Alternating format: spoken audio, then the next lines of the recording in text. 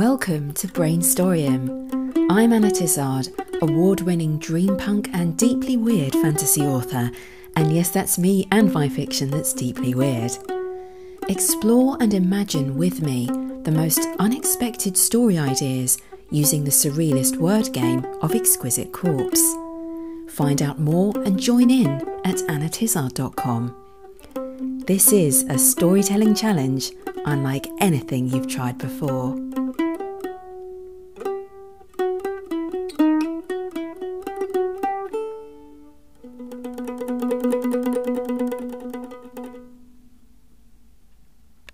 Hello imaginative people, I'm Anna Tizard and this is episode 37 of Brainstorium. In today's show, I'm going to do something a bit different. I say today, but this is not accurate. I always talk about how much I love to use the pause button during the story brainstorms to give me more time to come up with story ideas. But in this episode, which is dedicated purely to the story games, I'm going to use the pause button much more liberally. In fact, I'm recording this introduction after I've done the rest of the show, and I ended up spending a few of my morning writing sessions, which are about or up to an hour each, to really take my time to delve into the ideas, pen in hand, after pressing the pause button. So today is a few days packed into one, and the pause button actually became the stop button a few times. I feel like time is one of those things we always want more, but when do we really give ourselves time to explore our creativity? Everything's always about rushing, pressure, trying to achieve a lot in a short space of time, or respond quickly to other people by email or on social media. It's so easy to get into the habit of thinking faster, faster, more. But I've got so much more out of these story brainstorms today in inverted commas, by slowing down and giving my imagination the time to really go down that rabbit hole. I hope you'll enjoy them too. There are plenty of surprises coming up, all using the word game of Exquisite Corpse, and the second and third rounds work out particularly well. So without further ado, bring forth the Socks of Destiny. That's right, and for those who haven't played before, Exquisite Corpse mixes words and phrases that you send me on my play page at annatizard.com, and it creates a sentence that goes describing word noun, action, describing word noun. That's right, and for those who haven't played before, Exquisite Corpse mixes words and phrases that you send me on my play page at annatizard.com, and it creates a sentence that goes describing word noun, action, describing word noun. Your entries go into the Socks of Destiny once I've jotted them down, and there are 3 Socks of Destiny because there are 3 word entry types. And our first word today is from Anonymous, and it is joyous. Okay, let's go into the noun sock and see what we get from there. This is from Robin, the mail lady. Sunset. Okay, we have a joyous sunset. Very happy beginning. And our next action word or phrase is from Paul Benfield. Made to cross under the moonlight. Ooh, that's a bit different. Okay, let's go for our next describing word, which is from Paul Thomas. Twinkling. Okay, I'm not judging, I'm just pulling words. So our final word for this Exquisite Corpse is from Paul Benfield again. Groundhog. We have a twinkling groundhog. Okay, so let's just put the whole sentence together and see what we've got. The joyous sunset made to cross under the moonlight. The twinkling groundhog. Okay, I think I'm going to use the pause button. There we go. Now let me just paraphrase it, because it's a slightly awkward sentence, as it often is with Exquisite Corpse, because of the fixed structure that we have to work with to get our meaning. So I'd say the sunset, which is joyous, forces a twinkling groundhog to cross under the moonlight, or I guess travel at night rather than by day. But why? Something about this makes me think of vampires. It's a few things. It's the sharp front teeth that groundhogs have. It's the having to travel at night. And maybe, for those who are aware, there is a certain famous series of books and films where the vampires have sparkling skin that catches in the light. And that's why they have to avoid strong sunlight. This joyous sunset, what's that all about? It makes the groundhog cross under the moonlight, as if to say the groundhog is not welcome in the daytime. But the sunset is joyous, it's happy. Is it actually helping the groundhog in some way? By insisting that it travels at night? Or does joyous indicate an evil laugh? Now if we're thinking literally about this, and I feel like that's where my imagination is going with this one, a sunset or any inanimate object may force something to happen by way of circumstances.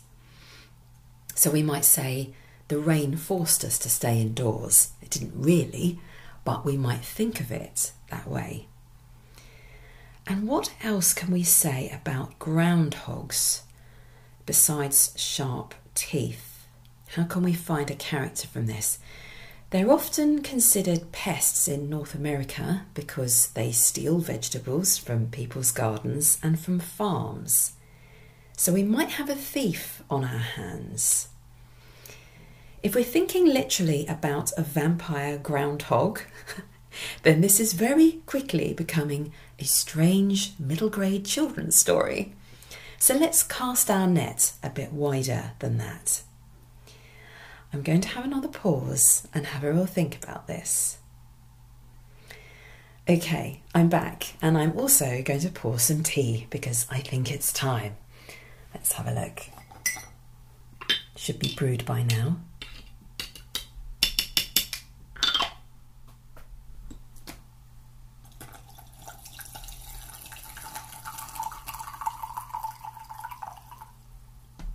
Right.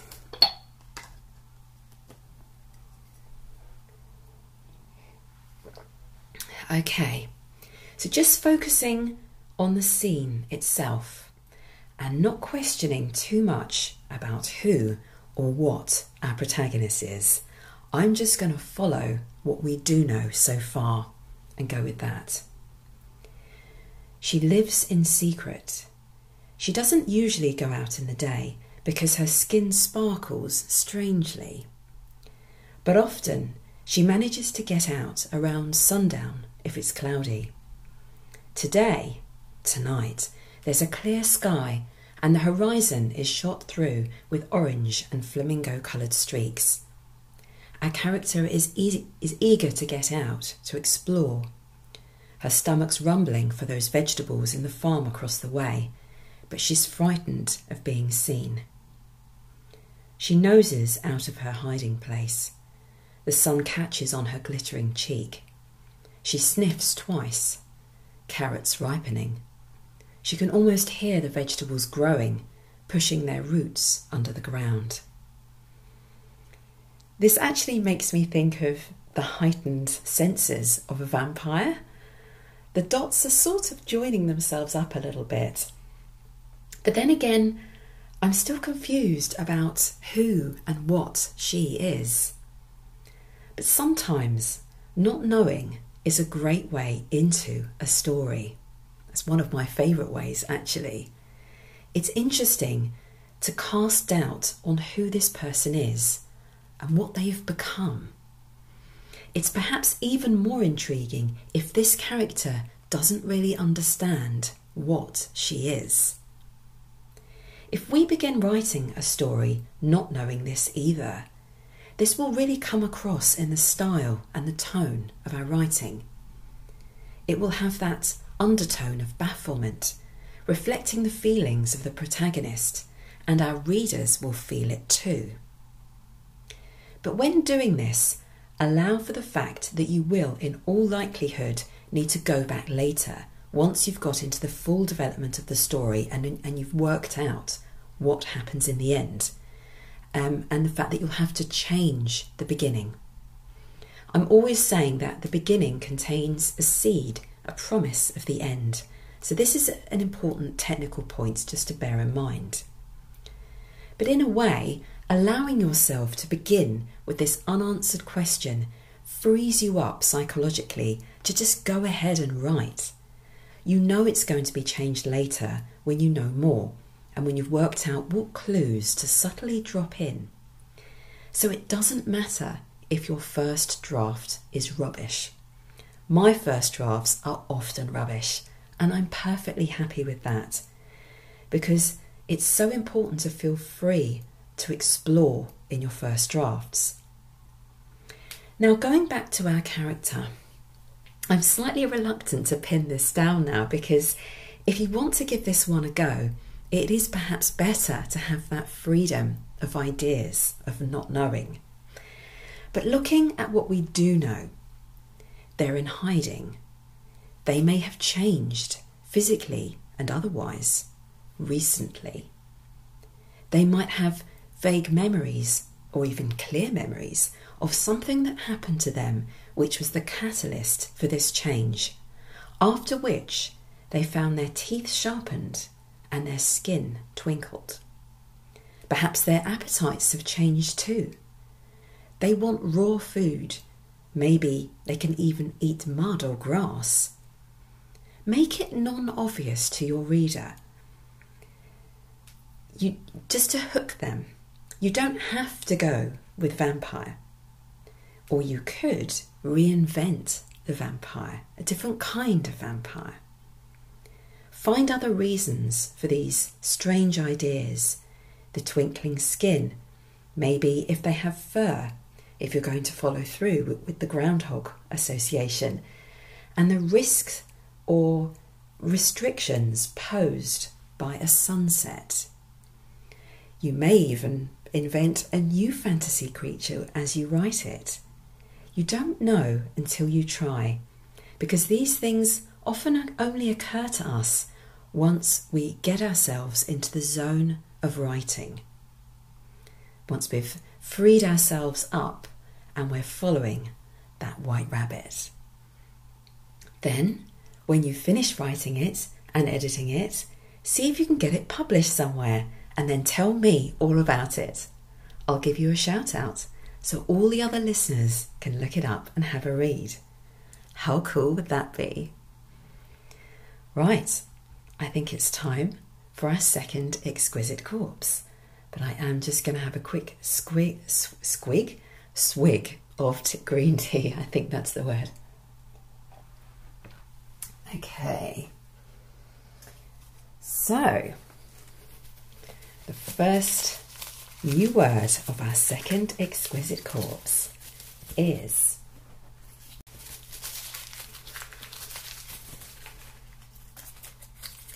this is from Anonymous.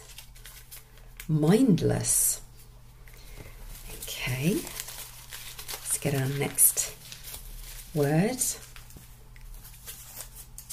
This is from Elena Dennison, an online poet. Embroiderer. The mindless embroiderer. Okay, let's try for an action. This is from Paul Thomas. Was falsely accused about. That's an interesting action. Next word is from Paul Benfield. Stark. Okay. And our final word is from Paul Benfield. River. Okay, so let me just put that together. We have the mindless embroiderer was falsely accused about the Stark River. Oh gosh, that is weird. Stark River. There's an interesting combination of words. It makes me think of a river in which you can see the truth bared. Something about that word stark. Let me have a look in my dictionary, because I do like to look things up in the dictionary sometimes, and the more I look at Stark River, the more I doubt myself that I know exactly what stark means. It's often worth just checking in case there's another meaning that you've overlooked. I have a big hardback dictionary, an Oxford Concise Dictionary, and it says adjective, severe or bare in appearance. 2, unpleasantly or sharply clear. 3, complete or sheer, and it gives the example of sheer terror.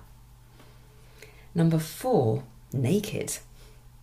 And there's a 5th meaning, which is archaic or poetic or literary in meaning, rigid or incapable of movement, therefore physically strong. Never heard of that one.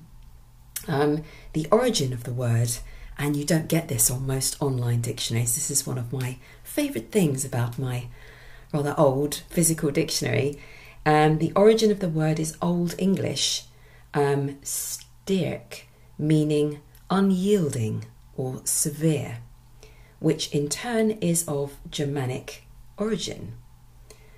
Okay, so the Stark River could be severe in some way. Unyielding, I like that from the original word. Or it could be unpleasantly clear. Now that's odd because clarity or clearness in water would normally imply it's healthy and clean. Then that 3rd meaning, complete and absolute. What is an absolute river? A river that needs nothing else? A river that is not part of an ecosystem. It's empty of creatures like fish, sticklebacks, tadpoles, or even weeds. Does it even flow into the sea? It's a kind of monster that's pulled away from the rest of nature. And let's just go back to the whole exquisite corpse. The mindless embroiderer was falsely accused about the Stark River. Maybe the mindless embroiderer is accused of creating or invoking a monster. But how? By embroidering a story about it? It makes me think of the fates, sewing or cutting the threads of people's lives. But then, if this is a fate, how is she mindless? Something happens to her, so a kind of blankness comes over her, or her mind is taken over by something, perhaps by the monster she's invoked. Under the willow tree. He left her under the willow tree, her eyes empty. How was he to know that her heart was still beating? After he stalked away, the rain began.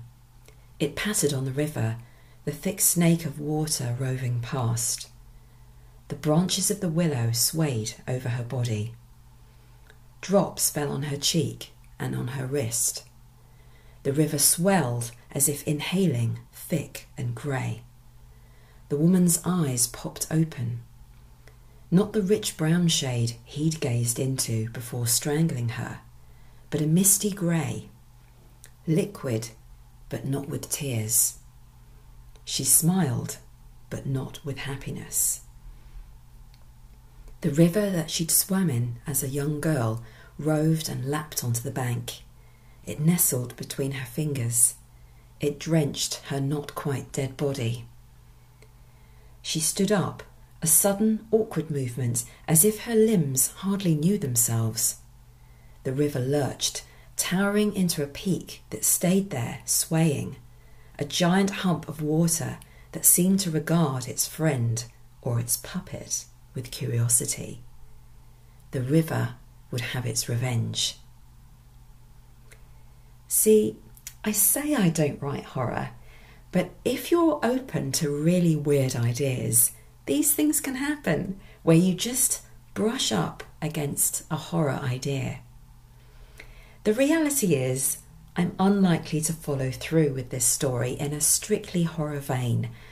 I just don't want to give myself nightmares, or anyone else.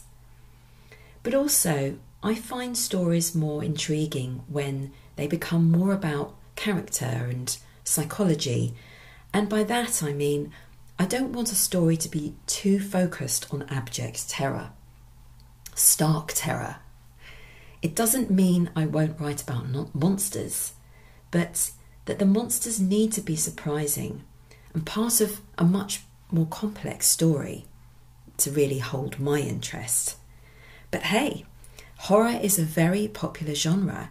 Just because I don't tend to read it doesn't mean that you can't use this exquisite corpse to write your own horror story if that's what you want to do. It's all about finding your inspiration to express your unique storytelling. But looking back at the whole exquisite corpse, I haven't drawn in the embroidery bit yet, the mindless embroiderer, but that could be done if it works. I mean, these are springboards for stories, nothing set in stone. In fact, it says the mindless embroiderer was falsely accused about the Stark River. Falsely accused, yes, because this zombie-like woman, nearly dead, but possessed by the river and animated by it, can appear normal to other people. And at some point, someone might accuse her of being a witch who controls and wields some kind of power, when it's really the river that controls and wields her. What will she do? What will the river do through her? Perhaps that's up to you if you fancy giving this one a go. But I think it's time for our third and final exquisite corpse of the day. Okay, let's have another route through the Socks of Destiny. Our first word is from Martin Horton, and it is sublime. Okay, let's try for our next word.